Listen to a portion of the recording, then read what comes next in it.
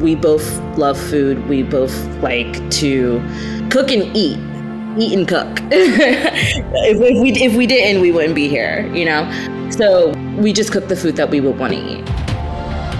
This is the Deep in the Weeds podcast. I'm Anthony Huckstep. We've talked a lot about community and culture on Deep in the Weeds, but for the most part, that discussion has been in and around the Australian restaurant sector. How does that sense of community and connection translate in other cities around the world, and namely New York? Kamari Mick is the executive pastry chef at the Muscat Room in Manhattan's Nolita neighborhood. Kamari, how are you? I'm great. How about yourself? I'm really good. It's great to get you on the show. What's things like in New York at the moment? Right now we're having extremely odd, nice weather for November, 70 degrees over here. And we're getting ready for the busy season. You know, holidays is around the corner and everybody just likes to drop money. So we're getting ready for that. It's been a pretty turbulent couple of years for everyone on the planet, and particularly in hospitality. But what's the feeling like moving into this sort of holiday period and restaurants being busy again? What's it feel like? It feels great because I feel like we're finally back. I don't want to say we're back to normal because there will never be back to normal, but we're back to a cadence in where everybody's getting a little bit more comfortable, you know. We can actually make more connections with the guest. We can, people are booking more parties, and everybody just wants to get back out there and get back to, you know, what they used to do. So it's great. It's good for business. I love that you mentioned community there because you're very community-minded and regularly organise sort of groups of young chefs for collaborative sort of projects. Tell us a little bit about that. I do. So I kind of started to get my rise and come into my own through a project which started during the pandemic. I was at a Black food pop-up. It was for Black entrepreneurs. Greg Braxton of Olmsted and Mason Yaki held a pop-up for chefs and entrepreneurs.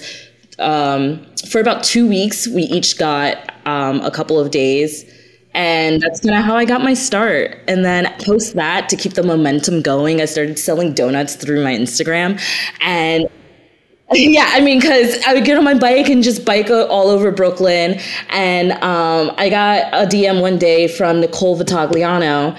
She's like, hey, you know, I saw your post. Do you have any donuts left? I was like, matter of fact, I do. I have 6. You know, they're yours if you want them.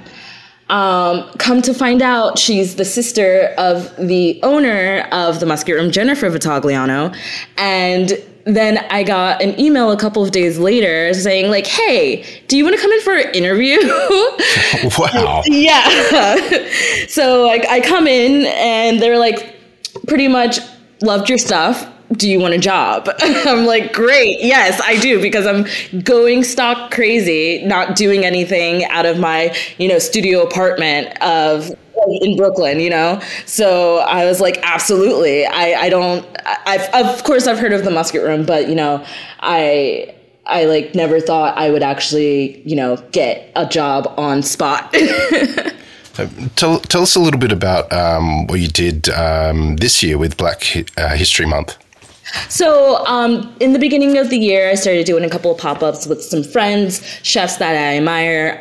So during Black History Month, I created this box in which I invited a bunch of chefs around the city. Brittany Williams, she runs, her Instagram account is Sticks, and she runs a catering business out of Brooklyn, which is like Jamaican-based food. And I'm Jamaican, so we had a connection. We followed each other on Instagram. How great friendship starts, you know? I also had Jamal Daly. He did his gluten-free, nut-free macarons, which he also sells through Instagram. Rachel Bossett, she is a chocolatier and also the pastry chef at Dirt Candy, which they just got their Michelin star this year. And a couple of others. And it was so dope because it was just a a great way for like, you know, to continue to uplift each other and put each other on the spot.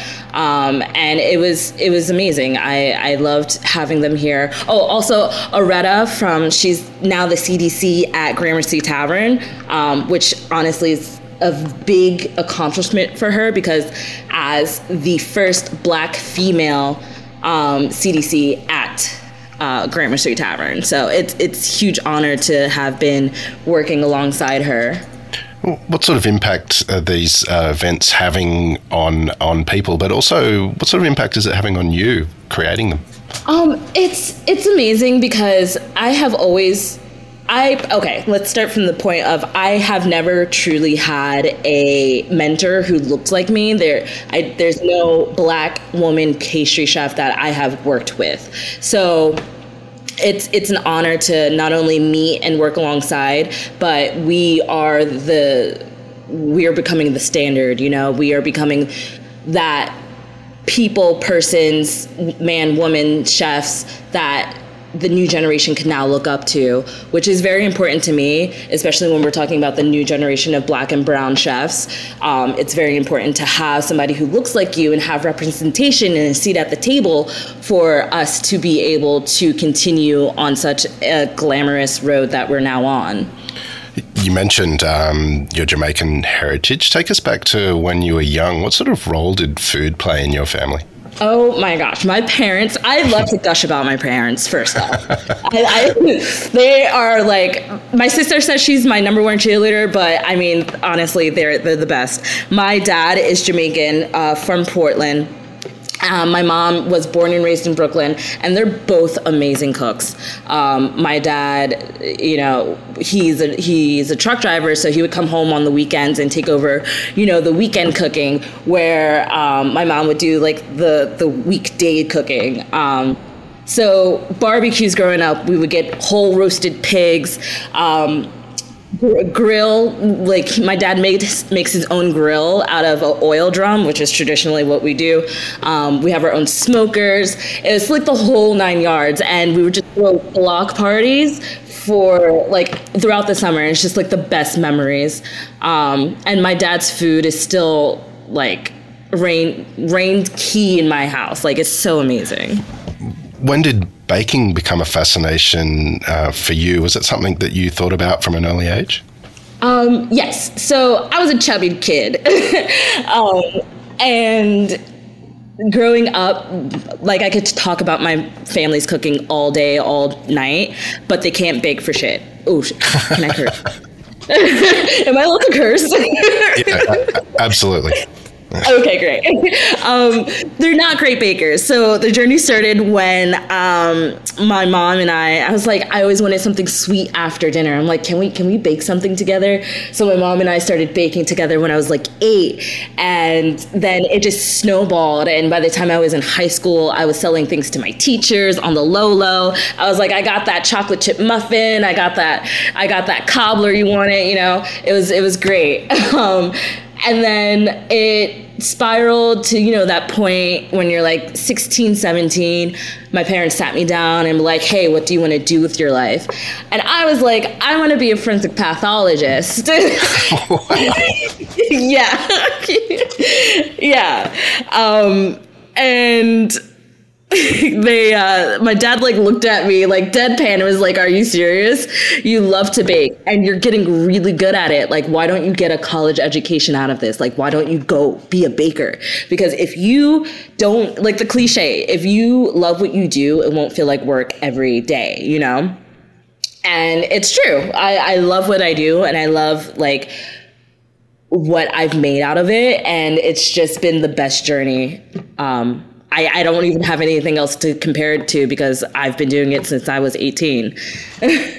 Well, take us back to when you were a kid. Was there anything that really stands out from, you know, the first time you tried baking it with your mother? Oh, it was an absolute failure.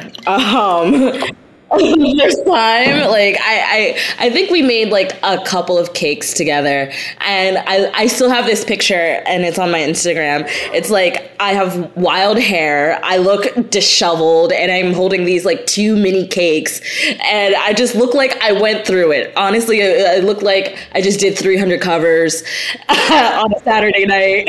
Like I look so worn out at 8 years old. But looking back, it's just like I know I was very proud of myself and what I've done, and I still feel that way every day. Take us to those early years. Was life in a commercial kitchen and going to pastry college, was that a bit different to what you had been used to baking at home? Oh, of course. All of a sudden, it went from my mom yelling at me to a Frenchman yelling at me. And I'm just like, oh my God, the child trauma is coming through. No, I'm kidding. She's going to hate when she hears that. But, no, it was definitely different. I went to college right from high school to the restaurant school at Walnut Hill College. So now all of a sudden I have 6 a.m. classes, it's called a production class. So it's 6 to 11. And then I would have like a lecture and then possibly like a night class. And that's almost every day. And then on top of that, we had to have an internship. And my crazy ass was like, I want a job too.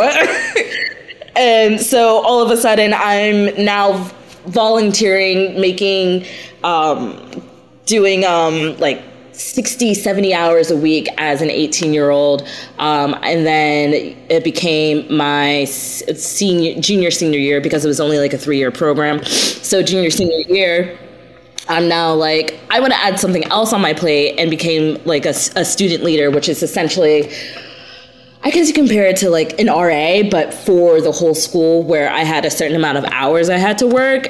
And I worked in the pastry shop, as a cashier, barista, and yeah, it was a free labor title, essentially, almost like work study, if you will. What were some of the really important venues and people that you worked with as you built your career in pastry?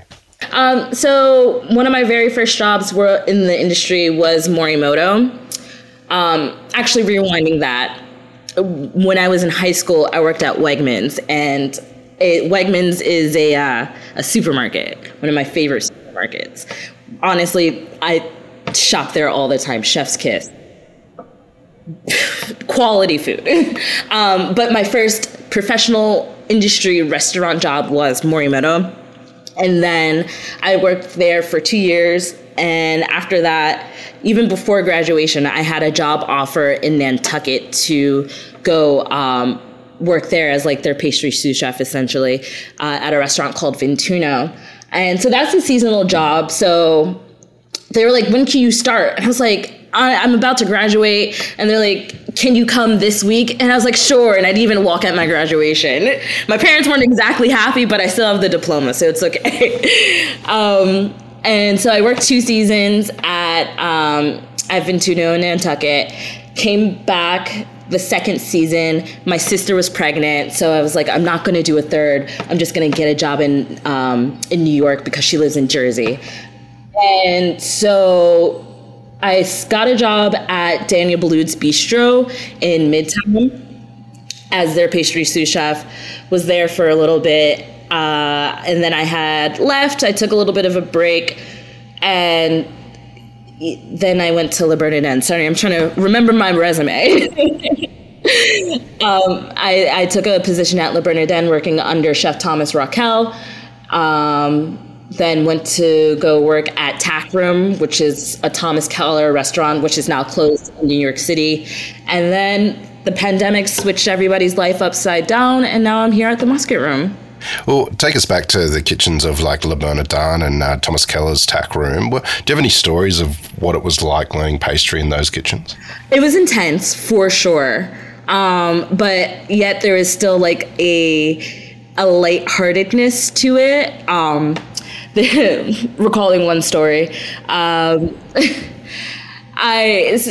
the way the pastry station was set up is kind of like its own corner, essentially, like most pastry stations. And I was quenelling some ice cream onto a plate, and I was just being a little, goofy and making this French accent. I was like, "Oh, don't you just live the, whatever?"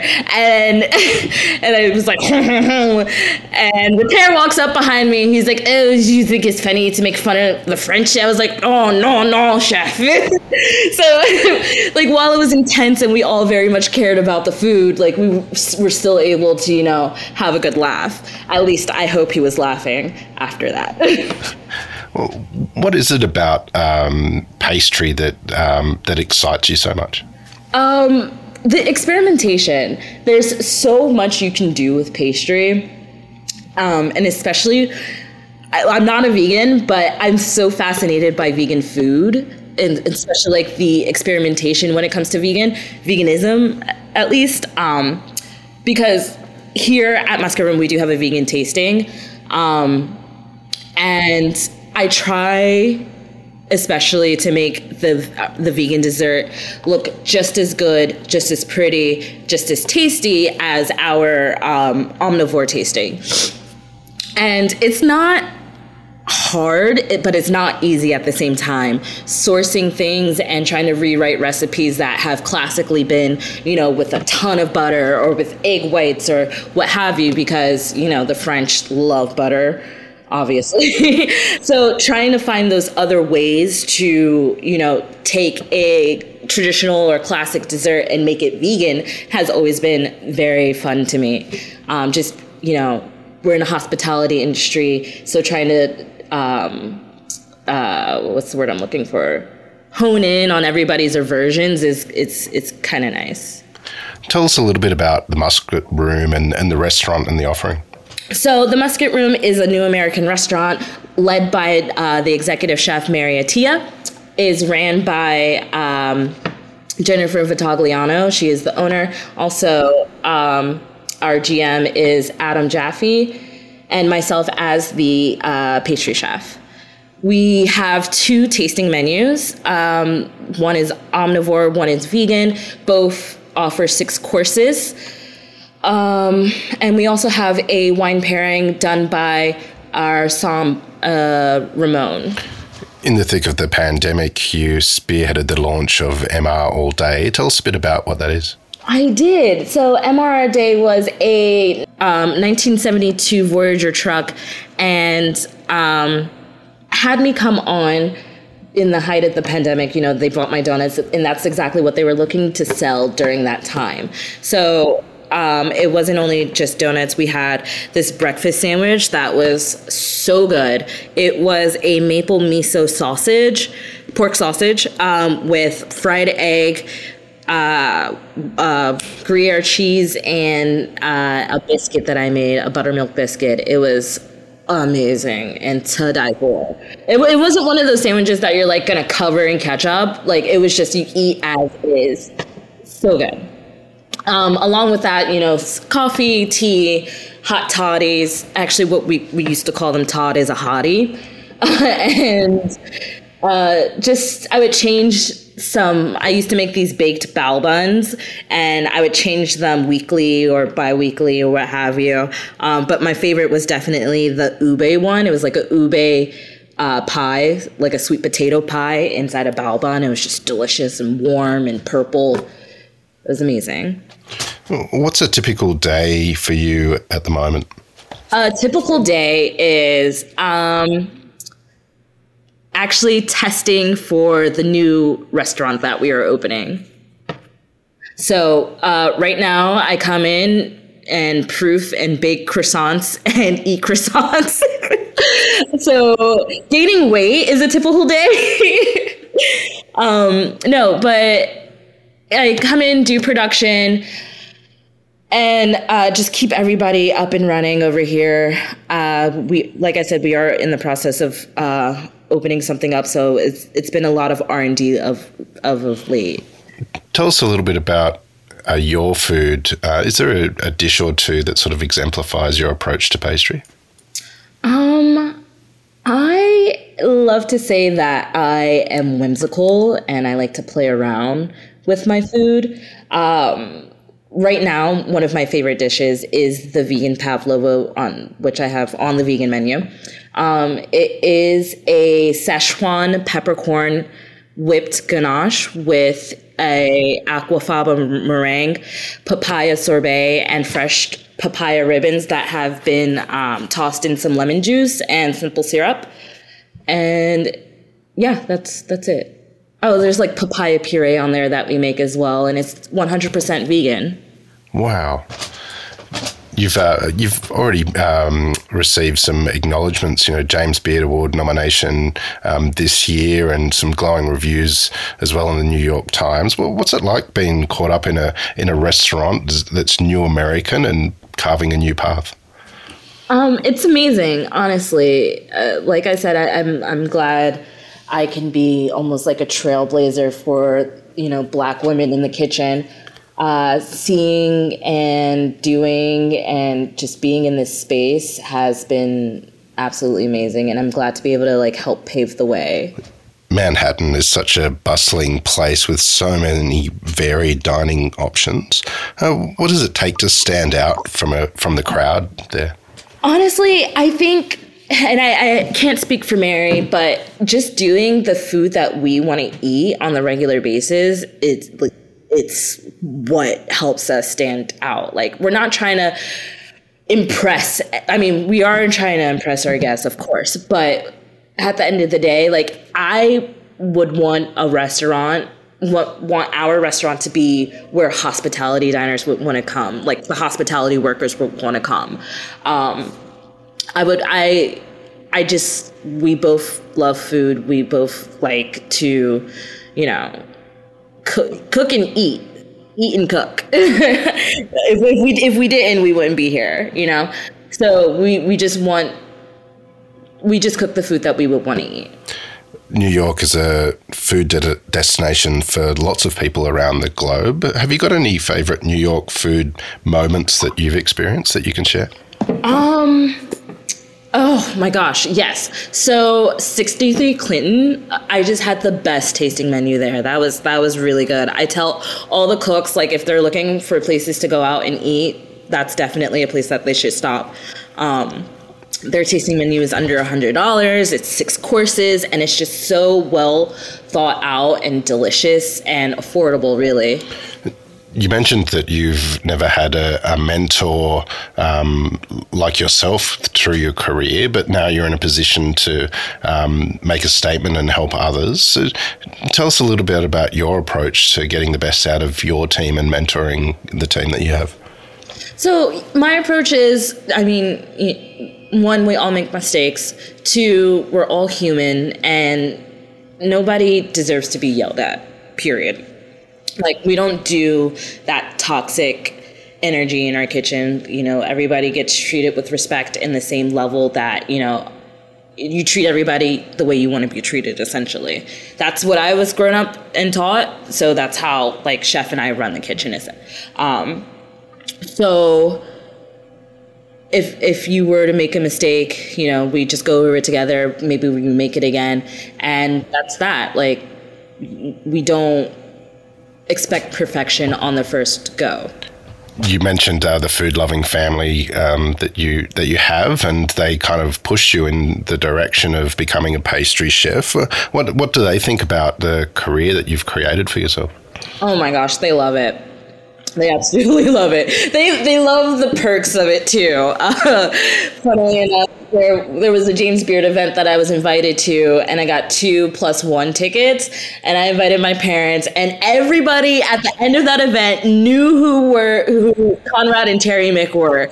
And my sister is just there. My sister somehow got a ticket too, and she was just there watching my parents just talk up and eat and drink. It was so much fun. They love it. They love seeing us, especially my father and us being first generation. They love us to see us thrive and have the things that they didn't have, or do the things that they couldn't do or haven't done.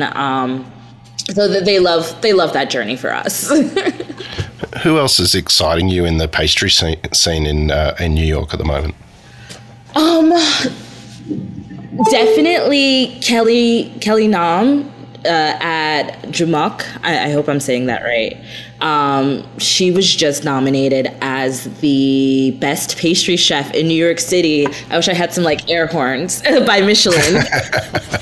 I went there the other night with Rachel, and she just did a fantastic job, and I just cannot be more excited to call her a peer. She's doing great. Also, Orlando Soto at Le Bernardin too. His stuff is so. We worked together briefly, and I have just always been so amazed by his work, and I've always looked up to him. Like, it's just so, he's such a talent. Well, you're making an incredible impact yourself with your talents. What's next for you? Opening this restaurant and surviving that, because we all know opening a restaurant can be, a little stressful. So there's that, and then hopefully we do some pop-ups outside of New York. I would love to go to Jamaica and do a pop-up, maybe Australia, who knows? And yeah, so just traveling after that, taking a little bit of a breather and then getting back to the grind. Well, you're making an amazing impact. What do you love about what you do? Now that I'm a manager, I love the freedom and the creativity that I can impart onto the menu, especially bringing my own heritage. As you heard, I'm using papaya, which traditionally I've never seen papaya on any dessert menu, let alone a menu with a Michelin star. So being able to bring my own flavors and my own twist on things into this space has been very important to me. And I do get reached out to about that a lot. Like, they're just, some people are just so impressed and so, feeling welcomed almost, that they see their heritage on the menu too, and I feel like that just makes it more attractive, other than eating the same old, like, oh, just because pumpkins are in season right now doesn't mean we have to use them. Like, there's other stuff that's in season that we can source, maybe not from a traditional vendor, but maybe I have to make a trip down to Chinatown, or I have to make a trip to Calustians, which is an amazing spice store up in what district is that? Midtown. But yeah, it's just being able to express myself and bring a little bit of me to the menu that I love. Well, Kamari, it's an absolute honor to have you on Deep in the Weeds today to hear part of your story. Good luck with the new venture, and congratulations on what you're building with your career, and keep in touch, and we'll catch up again soon. Thank you. Thank you so much for having me. And Will was right. Your voice is very soothing. Thanks, Kamari. You're welcome. Thanks for having me. This is the Deep in the Weeds podcast. I'm Anthony Huckstep. Stay tuned as we take a deep dive into the lives of the incredible people who ply their trade in the food and hospitality sector. Special thanks to executive producer Rob Locke for making this all happen. Follow us on Instagram at Deep in the Weeds Podcast, or email us at podcast@deepintheweeds.com.au. Stay safe and be well.